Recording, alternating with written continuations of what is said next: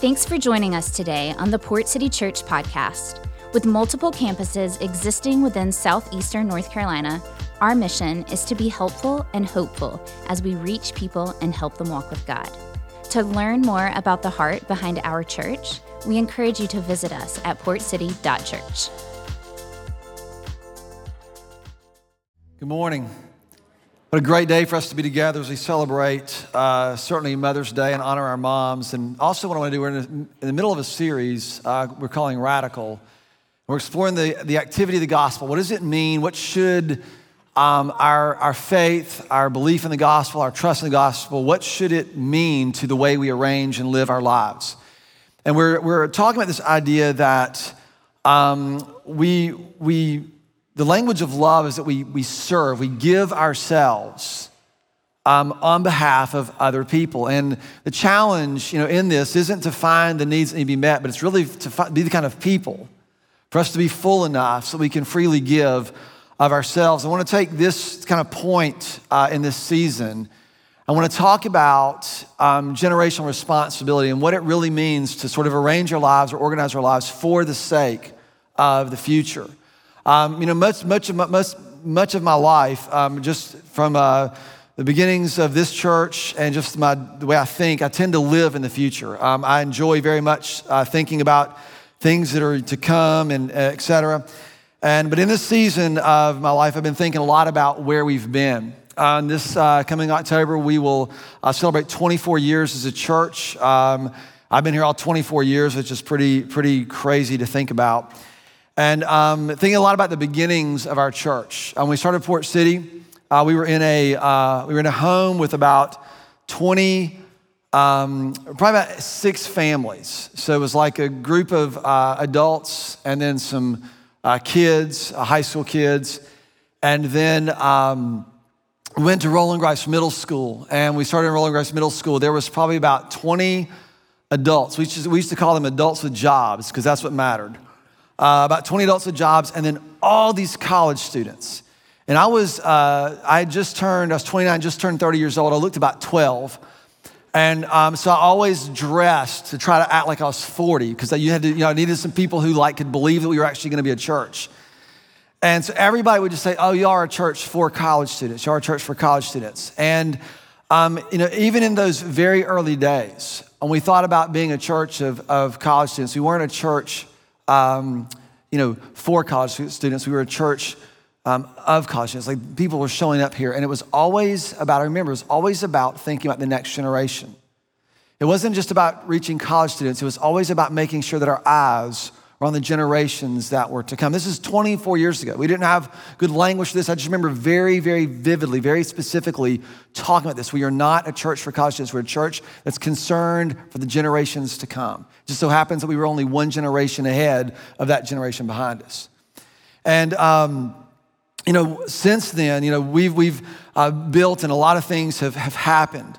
But some of the core ideas that came about who we've become were sort of cemented in those early days. One of the other things that you would hear often, people come and say, because we have our Grow Zone, which is our birth through 4-year-olds, met in a cafeteria.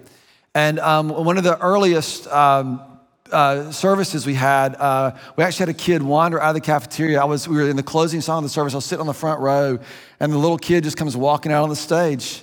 I'm like, I don't think it's supposed to be happening. So we got a lot of Grow Zone volunteers on that day, man, because if kids are escaping, we need people in there. And but we were just always focused. I remember we used to say this. One of our original Grow Zone director, her name is Donna Piner. She would say, "We don't have nursery. We don't have nursery." She was an education major. She was a teacher, and she would say, "We don't have nursery." She said, "Do you realize that birth through 4 years old is the single most developmental season of a human being? There is no point in a human's life where they're going to develop faster and more than in those first 4 years of their lives, and we get a chance to invest in that. We are not nursery. We are the ones who get to expose them to trust and safety and care of the church in really profound and meaningful ways. We don't just sort of babysit so that parents can come and do big church. There's a vision behind what we're trying to do to invest in the lives of our students, to invest in the lives of the next generation, to ensure that who we become, right, is sufficient and can be carried on by the generations that are yet to be born. It was always this way from the very beginning. In fact, it's really interesting. There's pictures now of this happening. There were college students who were in this very first service. Clay is one of them. Clay and Courtney, I thought Clay and Courtney were both freshmen in college in those first years of the church. And Clay is now our campus pastor here. He's like a grown adult. He's been married. His daughter is about to graduate from high school. So you're seeing this sort of continue on, and there's still belief in what we're doing and investment in these next places. And this requires us to consider what it means, right? To take responsibility for the next generation. We weren't just trying to prioritize college students or even the next generation, but what I think this is really about, it's a generational responsibility that we have to each other. One of the things that we have said over the last few weeks is that the foundation of God's love, right? Who he is and his image and all those things encompassed in his love is the only foundation that is sufficient for the fullness of the human experience, for us to become. And God's love has as an image bearing, it has a picture to it, and it's generational. God's love is expressed, and it has a generational expression, and it requires generational responsibility. And this is something that I think in our culture has just gotten lost. And it's something that we hold as a core tenet of what we believe and how we've operated. And it's more essential today than I think it's ever been. And so I want for us to get some vision for this and to consider some things about this and how we develop leaders and develop people and what it means for you and for your leadership and for your influence to become important, what's happening in our church, no matter how old you are. As people age, right, we get afraid that we're going to become less and less relevant. And I get it. That's actually true. And so we've got to find ways to honor and to hold purpose and to allow the investments and the wisdom and all the experience of the generations ahead of us to impact and make a difference. And we have to make sure that as younger generations that we're learning from the older generations. There are things we need to learn. One of the things that we have been saying is, right, we want to prepare our church for the next generation. The next generation does things differently than our generation and your generation, perhaps if you're older than me, has done. We have to prepare our church to handle all those things and all those different perspectives and all the different ways of doing things to come into the church. But we also have to prepare the next generation for the church. There are things the next generation you guys need to learn from us. There's wisdom that we've gained and things that we've done, and there's a culture that you're stepping into. We want you to be responsible for it. But it requires both of these things to happen to cooperate together. And so one of my favorite kind of images of leadership development is this. I want to put this picture on the screen. This is one of the best pictures of leadership development I can find. You can put that picture up there. I think we'll have it. Maybe? It's the drums. There we go. This has been a very nostalgic week for me. My oldest daughter celebrates her first Mother's Day. Our grandbaby's about to be 1 year old. It has been the most fun watching her and Carson, Madison and Carson, just be parents and all of that. And this is my youngest daughter, Michaela. And she graduated, she's the one in the middle in charge, in case you can't tell. But she graduated with her master's degree yesterday from UNCW, so we are done with the college years.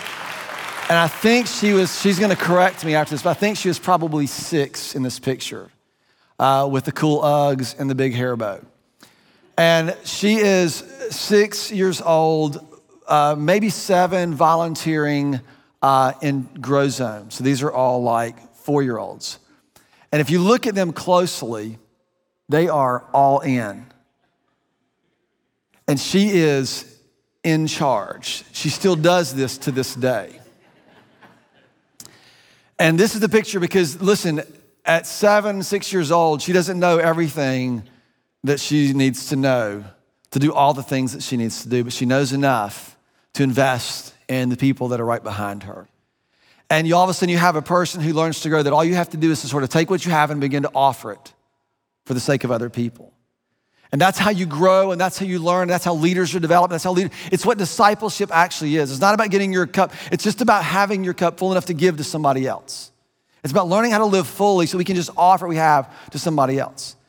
And this has been the picture of what our church has been throughout the whole time. There were things when I was 29 years old, 30 years old, I did not know. did not understand, did not have, but somehow you just keep offering, and somehow God keeps filling. And before you know it, you find there's this a sufficiency, not only a sufficiency in me, but a sufficiency in us. And if you were to walk in, I don't know if you've noticed this, but in all of our facilities where Leland is out of the ground, I don't know if you've seen the pictures or not, we'll show this in a couple weeks, but Leland, the building in Leland is up out of the ground. They're starting in on the interior. It's really incredible. But 2/3 of the spaces in this building and our building in Leland are devoted to children and students. There's a reason for that. Everything that we have done is targeted, right, to continue to make sure that we build. And what if you were to walk through any of our ministries, from our Grow Zone, Tsunami, Treasure Island, Ripple Effect, Overflow, what you will find is a lot of students involved in all of these ministries. And this is a great thing, and they carry enormous responsibility in what they do. And what we need, right? We need people who are older, people who've been on the earth for a while, who have some wisdom and experience, to be there with them. And people say all the time, oh, you gotta be really, I'm not cool enough to be in Ripple Effect. I'm not cool enough to be in Tsunami. I tell my kids that are growing up, I was cool long before you were here. You don't get to tell me what cool is or not cool, right? And so we just inject cool onto them, and they'll catch up one day. But that's a myth. You don't have to be cool. What you need to be is you need to be present. What you do when you show up is you carry, right? You buttress. You help to shoulder responsibility, and you share an experience together. Most of what my kids have experienced at this church, the programs have been great, all the things have been great, but most of it has been the shared experience with people who are older than them. Small group leaders that they had in middle school in those critical years. Right, someone who is an adult in their Grow Zone room, so she could sit there and be in charge, right? But was helping and buttressing and shouldering, helping her carry responsibility that she couldn't yet really fully carry. We had a guy a couple of months ago, he's like, hey man, I wanna work in Grow Zone, I can't get on the floor like I used to. It's like, no, we need your wisdom, we need your presence, we need you there shouldering and buttressing. All these things matter in developing and ensuring the next generation. I wanna read this passage to you. This comes from Deuteronomy chapter 6, as the Israelites are about to prepare to go on the promised land. They're getting ready to take this next season. As this is Moses instructing, this is God's instructions for this people as they prepare to acclimate into a new way of life. And so Deuteronomy chapter 6, this is one of the places where my personal vision for my family and what came to be what I believe the vision for a family is, and now really is expanded out to our church. But this is Deuteronomy chapter 6, verses 1-3. And Moses has gotten this group together and he's giving these commands. And he says, these are the commands, the decrees and the laws of the Lord, that the Lord your God has directed me to teach you to observe in the land that you are crossing the Jordan to possess. So this is what you need to know. And here's why you need to know it, verse 2. So that you and your children and their children after them may fear the Lord as long as you live, by keeping all of his decrees and commands that I give you, and so that you may enjoy a long life. Did you catch that? The reason this is important, so that your children and their children will get this. It goes on, verse 3, hear, O Israel, and be careful to obey, so that it may go well with you and that you may increase greatly in the land flowing with milk and honey, just as the Lord, the God of your ancestors, has promised you. He's just connecting it to the ones who've gone before and the ones who are coming after. So I began to noodle on this. When my kids were very small, I tried to get a vision for this. And this passage is where my personal conviction came from, that the family ensures that my children's children will know God as God. And my children's children, you realize where the fulfillment of my effectiveness lies. It's not in my kids, it's in my grandkids. And it's not just mom and dad and 2.5 kids, right? That's not even the norm anymore. That's decreasing in our culture. And what we have to begin to think about, this is about us as a church. The success of our church isn't how big we are, how we do in the next 6 months or 12 months or 2 years or when I retire. The effectiveness of our church will be realized 2 generations from now. We have to have vision for that. It's a much longer, a much slower, a much more intricate way of thinking about things, but this is what I believe, and this is how we are going to operate as a church, that our effectiveness is going to be realized after I am gone, after most of us who are my age and up are not here, 2 generations from us. The kids in Grow Zone, right? What they are doing with what has been built in these places, that's where our real effectiveness will be measured.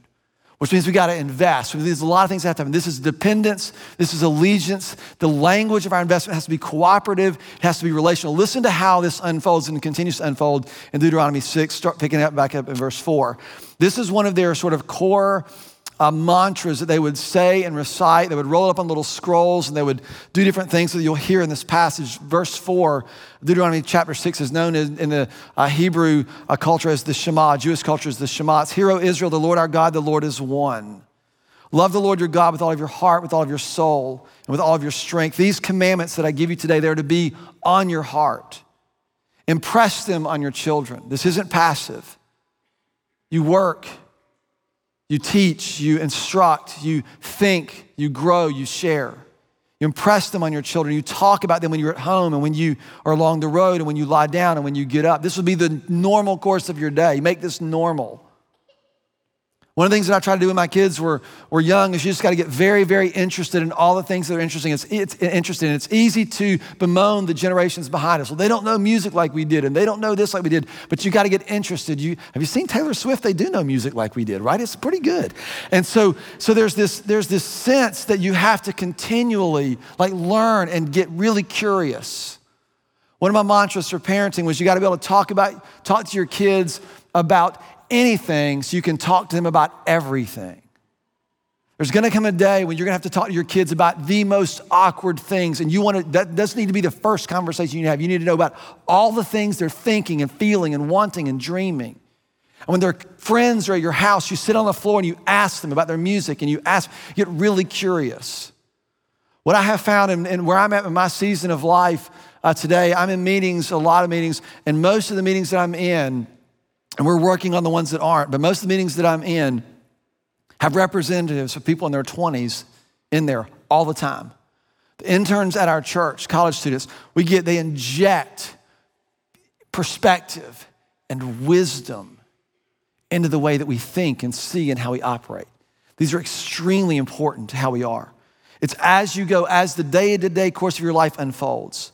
He says, take these commands, verse 8, tie them as symbols on your hands and bind them on your foreheads, write them on your doorframes. Don't forget them. When the Lord your God brings you into the land which he swore to his fathers, to Abraham, Isaac, and Jacob, to give to you, a land with large, flourishing cities. I love this. Flourishing cities that you did not build, houses filled with all kinds of good things that you did not provide, wells that you did not dig, and vineyards and olive groves that you did not plant. When you eat and you are satisfied, when you inherit all these great things from people who have given themselves before you, and you've eaten and been satisfied, do not forget where you came from. Do not forget that it was God who did this. All the things that we get to enjoy today, all the things that we get to do are built on the sacrifices and the offerings of people who've come behind us and the faithfulness of God to his people and them to him. And so I just want to have this picture in our head, because one of the things that I think, then this is just the best way for us to draw this. As people continue to sort of bemoan this generation gap that we have, and you can call whatever generation it is, generation, whatever the one before, generation X, the generation Z, or whatever, all the different terms that we use, whichever one, whatever this gap is, everybody tries to figure out this. And what we do is we find someone cool in this generation and we go, hey, you cool generation dude, you be the person who leads that generation. You just sort of subcontract this to the next generation. And you can't do that. The language of this is you walk together and you talk together and you learn together, and it's cooperative and it's relational. And the way you solve the generation gap is by making sure that they overlap. If you're in this generation, you have to work to understand this generation. If you're in this generation, you have to work to understand this generation. And the way you do that is by doing things together.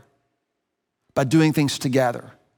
And let me assure you, when you do things with people in the generation behind you, You can guarantee they will not do things the way that you would do it. We've been working on succession for a long time here at the church, and there's a lot of decisions and directions that are being made and shaped by a lot of younger leaders in our church. And let me assure you, they do not do it the way that I would do it. They do not make the same decisions that I would. That is very, very, very difficult. What I've learned is that most of the time, they do it better. They love what is happening in their church. And they are as committed to their church as we are, right? That's the mindset. We have to keep, hammering this and driving this. It makes a profound difference. One of our children's pastor, Rich Biagini, was downtown, and they were out by a church that had recently closed. There was a sign, a plaque out there, and it talked about this vision for the future on this little plaque of this church that was now about to have its last service. And it recalled, or we were talking about this in the hallway, and he said, it reminds me of a quote from a book that he had just recently read, and the quote is this, that a church is only as strong as its youngest members.